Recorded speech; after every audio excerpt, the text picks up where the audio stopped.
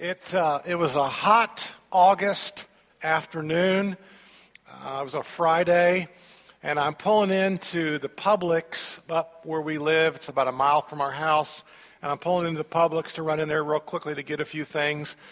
And I noticed this elderly lady about like 2 parking spaces over, and it was like a click in the back of my brain that, I don't know that everything's okay. And so I walk over to this lady, and I said to her, "Are you okay?" And she starts crying. I have that effect on women, so that's nothing unusual. And she said, "I can't find my car." And I said, "Okay, we can do this. I got this. What kind of car do you have?" And she pulls out a key, and it's a Honda key, not the clicker, just the key. And I said, "Okay, you've got a Honda. Is it a Honda Accord?" And she goes, "Uh-huh." I said, "Well, what color is it?" She said, now she's crying, "I don't know." And so now I realize we got some dementia, some Alzheimer's has kicked in, but I can't find my parking place all the time either. So but anyway, there's a problem. And I said, "You know what?" I said, "We'll find your car." And so I started, if you know where this Publix is, I started where Varsity Club is with this woman, and I began sticking that key in 15 different Honda Accords. I just know the SWAT team is going to show up at any minute, and I'm going to jail. So we started at Varsity Club, and we swept the parking lot, and we went all the way back to about where Pinch a Penny is, and not a single car door unlocked. And it's hot, and I'm sweating, and she's sweating. And so I take her inside of Publix, find one of the lady female assistant managers. I said, "Why don't you go through her purse and see if there's anything in there that might help us?" And sure enough, there was a note inside the purse. And the nurse, the note said, "This is my mother. She sometimes gets lost. In case she gets lost, would you call me? This is my cell phone number." So I call the daughter. She's very happy, to come out there to help and glad and all that stuff. And the mother had parked the car at the SunTrust Bank, forgot where she'd parked, and came into Publix just to get a couple things. Now, I tell you that story because we've all had some of those experiences where we've helped somebody. And we've all had people that have come into our lives, and they have helped us in just a great way. In fact, if we had time and I gave you like a sheet of paper and I said, "Tell me all the people who helped you in elementary school or in middle school or if you're older than that, in high school," you would have a list. You and I would have a list of teachers, coaches, grandparents, parents. We'd have a whole list of people who have helped us to be where we are today. In fact, as I thought about this, I thought about like today at my age, I got so many different men and my wife and elders. I got so many different men helping me to do what I'm doing. I thought my list today is even longer than when I was in high school. And so we all recognize the fact that we have people who have come alongside of us to help us to be successful at whatever it is, whether it's a student or work or a mom or dad. We have all these people around us who are trying to help us. That's the whole point of this message series. The whole point of this message series is God's Holy Spirit has come alongside of you, and he comes to live inside of you to help you. Jesus said, "It's for your good that I go away, because if I go away, I will send the helper, and he will give you counsel, and he will give you great advice."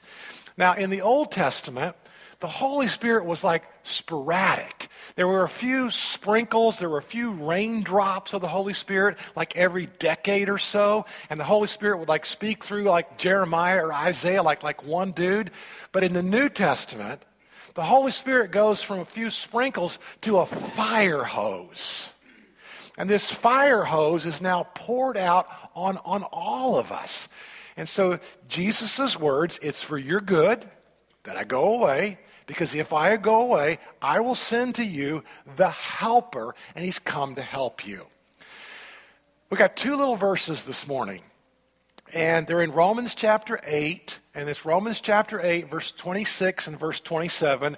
And they're they mess with you. These are two verses that will mess with you because you're not quite sure what they mean, although you know it's like these are really, really important. And so this is going to mess with us this morning. And so I'm going to share these verses a couple different times and unpack this. So here it is, Romans chapter 8.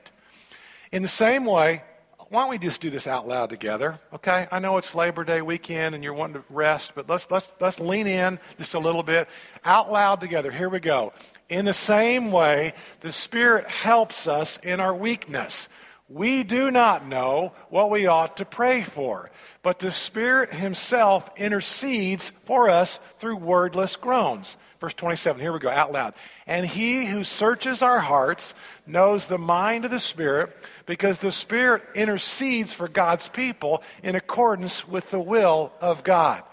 So here are two little verses that tell you and me God wants to help you. God wants to come alongside of you. God's going to help you understand his will, and he's going to pray for you. Now, I don't know how that makes you feel, but that makes me feel good. To know that God's Spirit himself is going to be praying for you because I've got weaknesses. And you've got weaknesses. And so we begin to think about, well, I thought I became a Christian and I thought I've got the Spirit. Are you still telling me that I have weaknesses in my life? The answer to that is yes, you do. You see, there's like two sides of the cross. And on this side of the cross, you're not a Christian. On this side of the cross, it's not what you have, it's what you don't have. You don't have a relationship with Jesus. On this side of the cross, you are saved. On this side of the cross, you are a Christian. And there's sometimes the perception that on this side of the cross, we never have problems anymore.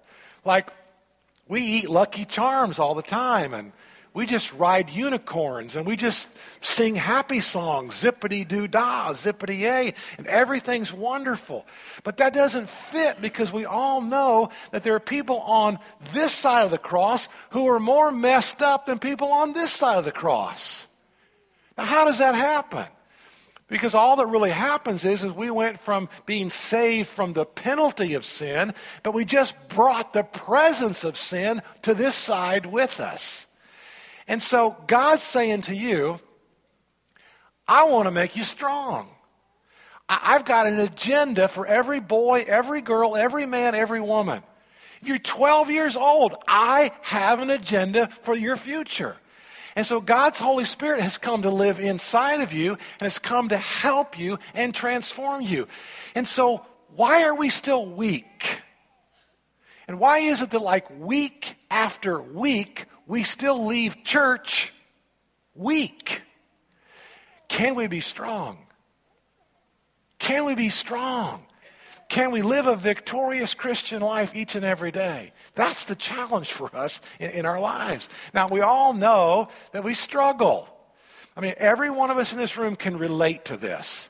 There's been a date, there's been a night, there's been a day, there's been a homecoming, there's been a business trip, there's been some event in our life where the presence of God is like the last thing that we want at that moment.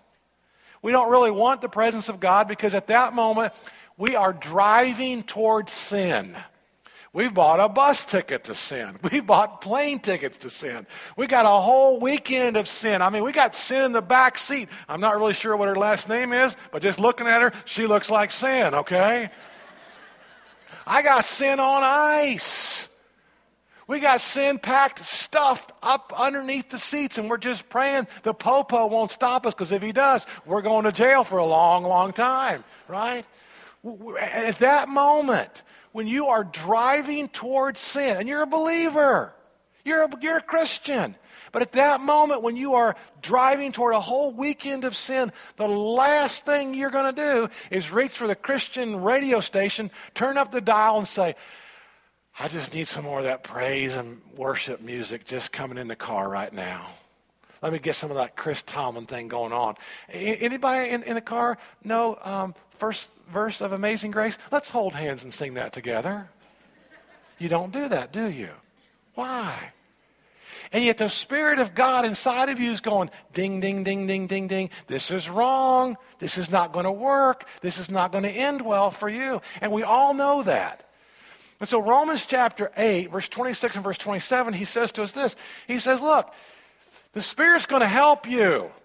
You still struggle, and the Spirit wants you to be successful spiritually. The Spirit has an agenda for your life, and God's not going to just leave this up to you to fulfill. He helps us in our weaknesses. We sometimes don't even know what we ought to pray for. Haven't you been there? In such a fog relationally, such confusion vocationally, such consternation medically. I don't even know what to do. I don't even know how to go forward. God, I don't know how to go. I don't even know how to fall forward. And yet to me, this is cool. That the Spirit of God inside of you is now interceding for you when you're not even quite sure what to ask for. He helps us. We don't even know what we ought to pray for. But the Spirit himself, God himself, is praying for you deeply, passionately. The next verse. And he who searches our hearts, if there's anybody that can search our hearts, it's the Spirit of God. He who searches our hearts, he knows the mind of the Spirit. Because the Spirit, again, here's that word, intercedes for God's people. The Spirit is praying for God's people in accordance, this is just so neat, in accordance with the will of God. And so the question this morning is not why does the Spirit do this? I think we all get that. We know why. Because the Spirit of God wants you and me to live for him. I want to say something else real quickly here. The hardest thing for us as American Christians is to realize that our job is not to get the Holy Spirit in on our deal.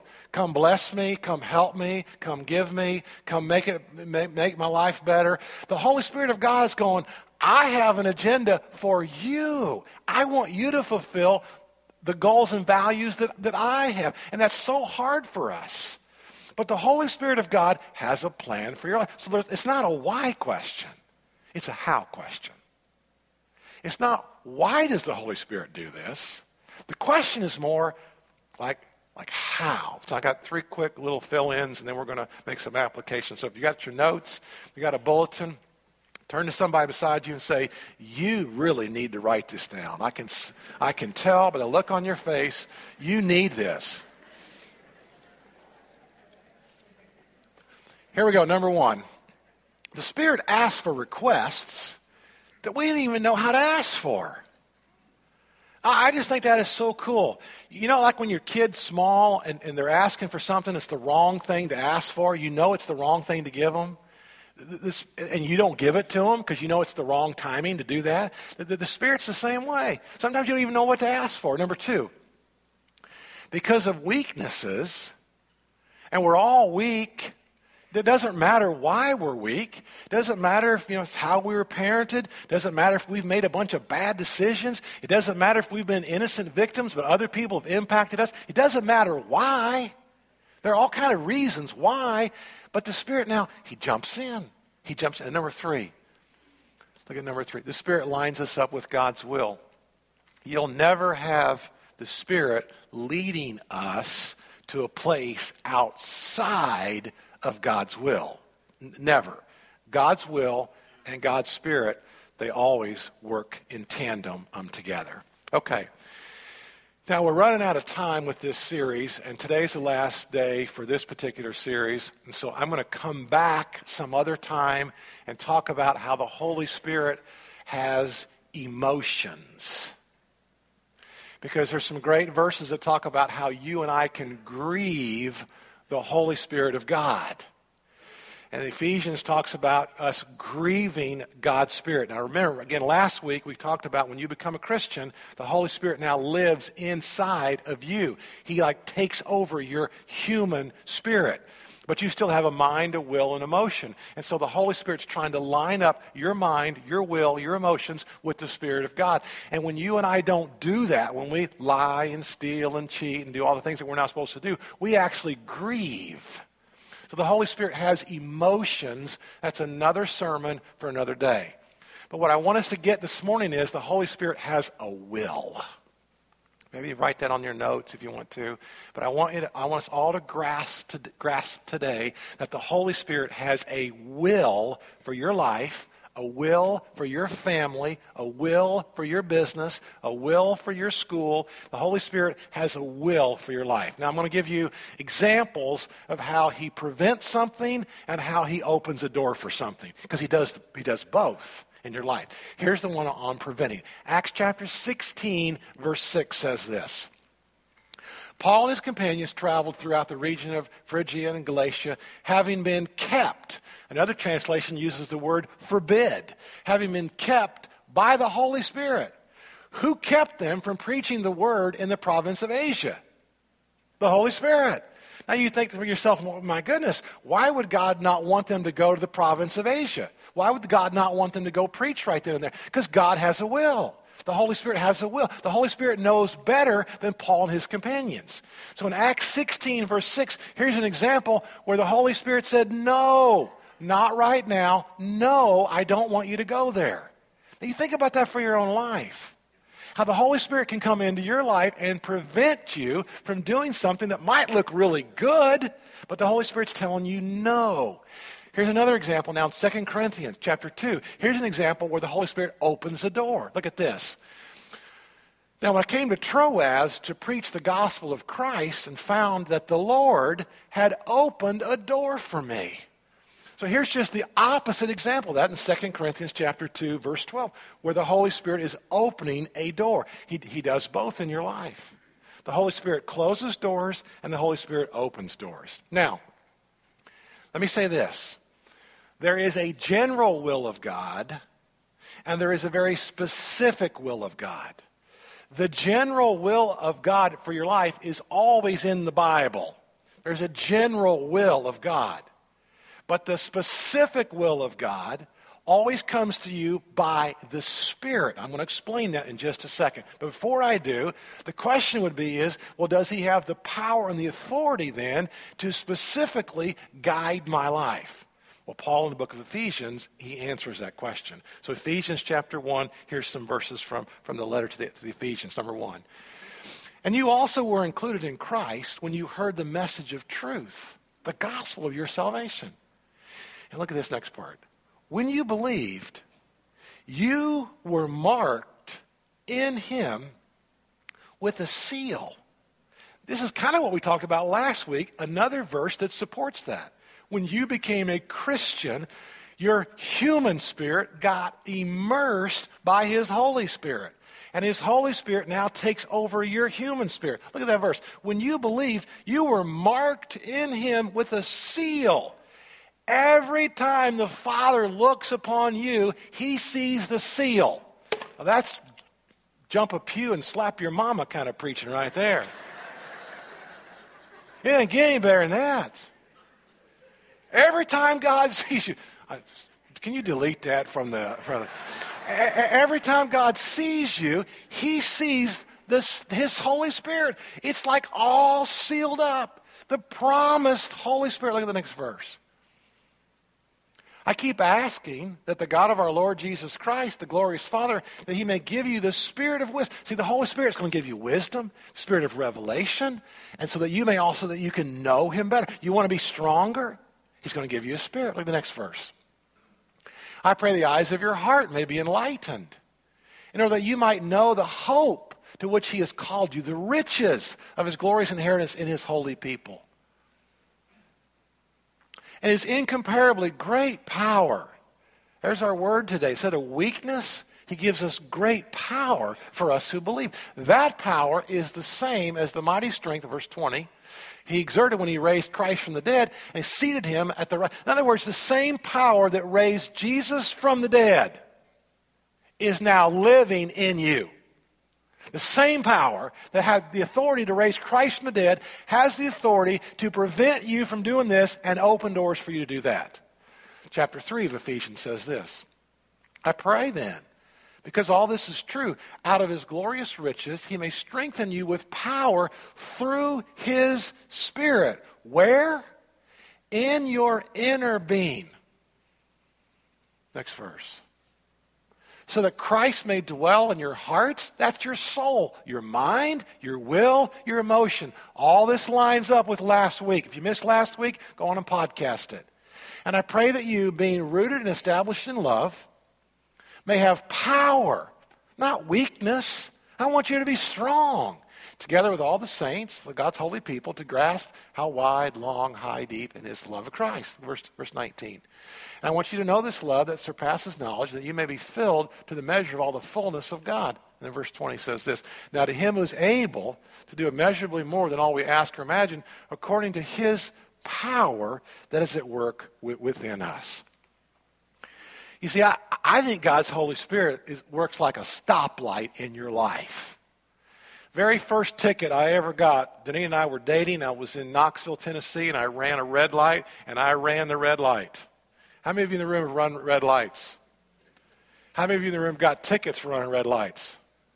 How many of you in the room have run red lights, but you should have got a ticket? There's a lot of sinners in the room this morning. Just a few years ago, it was 4:45 in the morning here, and we were in Safety Harbor, and Danita was in the passenger seat, and I'm driving, and I'm going to stop. I'm going fishing. I am going fishing, and that light I got to meet Jim Just Sr. at 5 o'clock in the morning, and that light will not change. And then it skipped us. It skipped a cycle, and it was more than I could take. I looked left, I looked right, and I drove right through that baby. And Danita says, I cannot believe you just did that. I said, honey, the Lord understands. He does. Totally understands. I should have got a ticket, and I shouldn't have done that. Trust me on that. But there's a general will of God, and there's a specific will of God. You see, the general will of God is always in the Bible. The specific will of God, though, is always in the Spirit. So for instance, the general will of God, let's just take marriage. The Bible talks all about marriage. That's the general will of God. The general will of God is marriage. But the specific will of God is whom to marry. The general will of God talks about parenting. Talks a lot about parenting in the Bible. But the specific will of God through the Spirit is going to tell you how to parent. We got 3 kids. They're all different. And the Spirit has revealed to us different ways of parenting them. And you see, the Spirit of God, then that specific will of God, I think it's just like a stoplight. I think God is coming to you specifically, and he will prevent you from preaching in Asia like he did in Acts chapter 16, verse 6. But in 2 Corinthians chapter 2, verse 12, he opened a door. He opened a door for them to come and speak. And so in your life, God is going to tell you, no, I don't want you to go into business with him. Well, yeah, you could go into business with him. That's not a great idea. I asked the first service what yellow meant. Nobody, they were stumbling all over the place. We all know what this is. It means, we all know what this is. It means, what does this mean? See, same thing. That's why we got so many tickets in this country, isn't it? This means speed up. Some woman told me. She says, I can't repeat what she said. She says, go like, and I can't tell you how it ended. Speed up was her point. God's coming to you. God's coming to you with relationships. Don't text him back. Don't call her back. I'm telling you. Yeah. Great idea. You want to go work where? No. That's not a good idea. No. Well, that's where I want you to work. See how God works in your life? And so God is just like, I think the Holy Spirit, my best analogy, is like a stoplight. There are times when God says to you, no.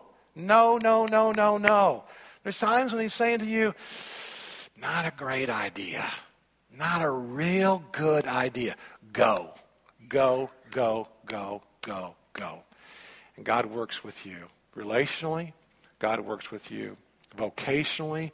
God works with you. I mean, you just think about this. Think about this.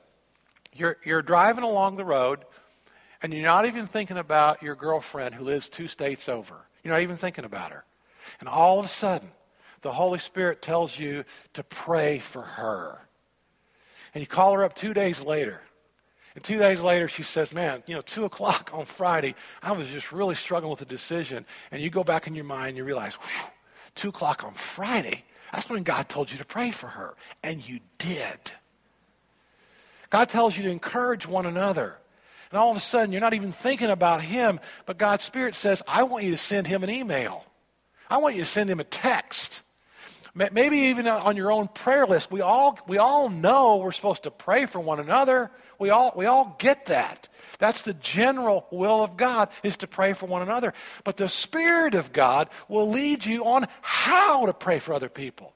I got a whole list of people that I pray for in the morning time, and sometimes I just sit there for a second until God tells me how to pray for them. God wants to reveal this to you and to me. And so we have the general will of God. That's the Word of God. But we also have the specifics, and that comes to us through the amazing Spirit of God. So I want to wrap this up with a couple of verses, all in Romans chapter 8. I want to read those 2 little key verses again and kind of finish the chapter. So here we go. Romans chapter 8. Verse 26. Well, and even before I do this, though, I need to tell you this. Because you see, the way to get in on this is you got to listen. You have to listen. And so I don't know what you need to do to listen to God's Spirit. Maybe turn the radio off. Maybe turn the TV off. Maybe get out of Facebook. I don't know. Turn the computer down. But you've got to listen, and then you obey. The key is you have to obey. So God's Spirit wants to speak to you. And he wants to give you amazing insight and amazing clarity and amazing direction in your life. But then the key is we have to listen. We listen to the Spirit of God, and then we obey. We obey. And I think you know a little bit more when the Spirit's speaking to you than when you let on. I think the Spirit of God speaks to you a little more clearly than sometimes we want to acknowledge. It's not on top of a roof. It's not on top of a radio tower with a giant megaphone. It's more that, can't you just, and you kind of, it's that still, small voice, and there's clarity, and you know it's God. Here's what he says. The Spirit helps us in our weaknesses. We don't even know what we ought to pray for. But the Spirit himself intercedes for us through wordless groans. And he who searches our hearts, he knows the mind of the Spirit, because the Spirit intercedes for God's people in accordance with the will of God. And we know that in all things, God works for the good of those who love him, who have been called according to his purpose. What then shall we say in response to these things? If God is for us, who can be against us? He who did not spare his own Son, but gave him up for us all, how will he not also along with him graciously give us all things? Who will bring any charge against those whom God has chosen? It's God who justifies. Who then is the one who condemns? No one. No one condemns. Would it be Christ Jesus who died? More than that, who was raised to life? The one who's at the right hand of God and who is also praying for us. Who shall separate us from the love of Christ?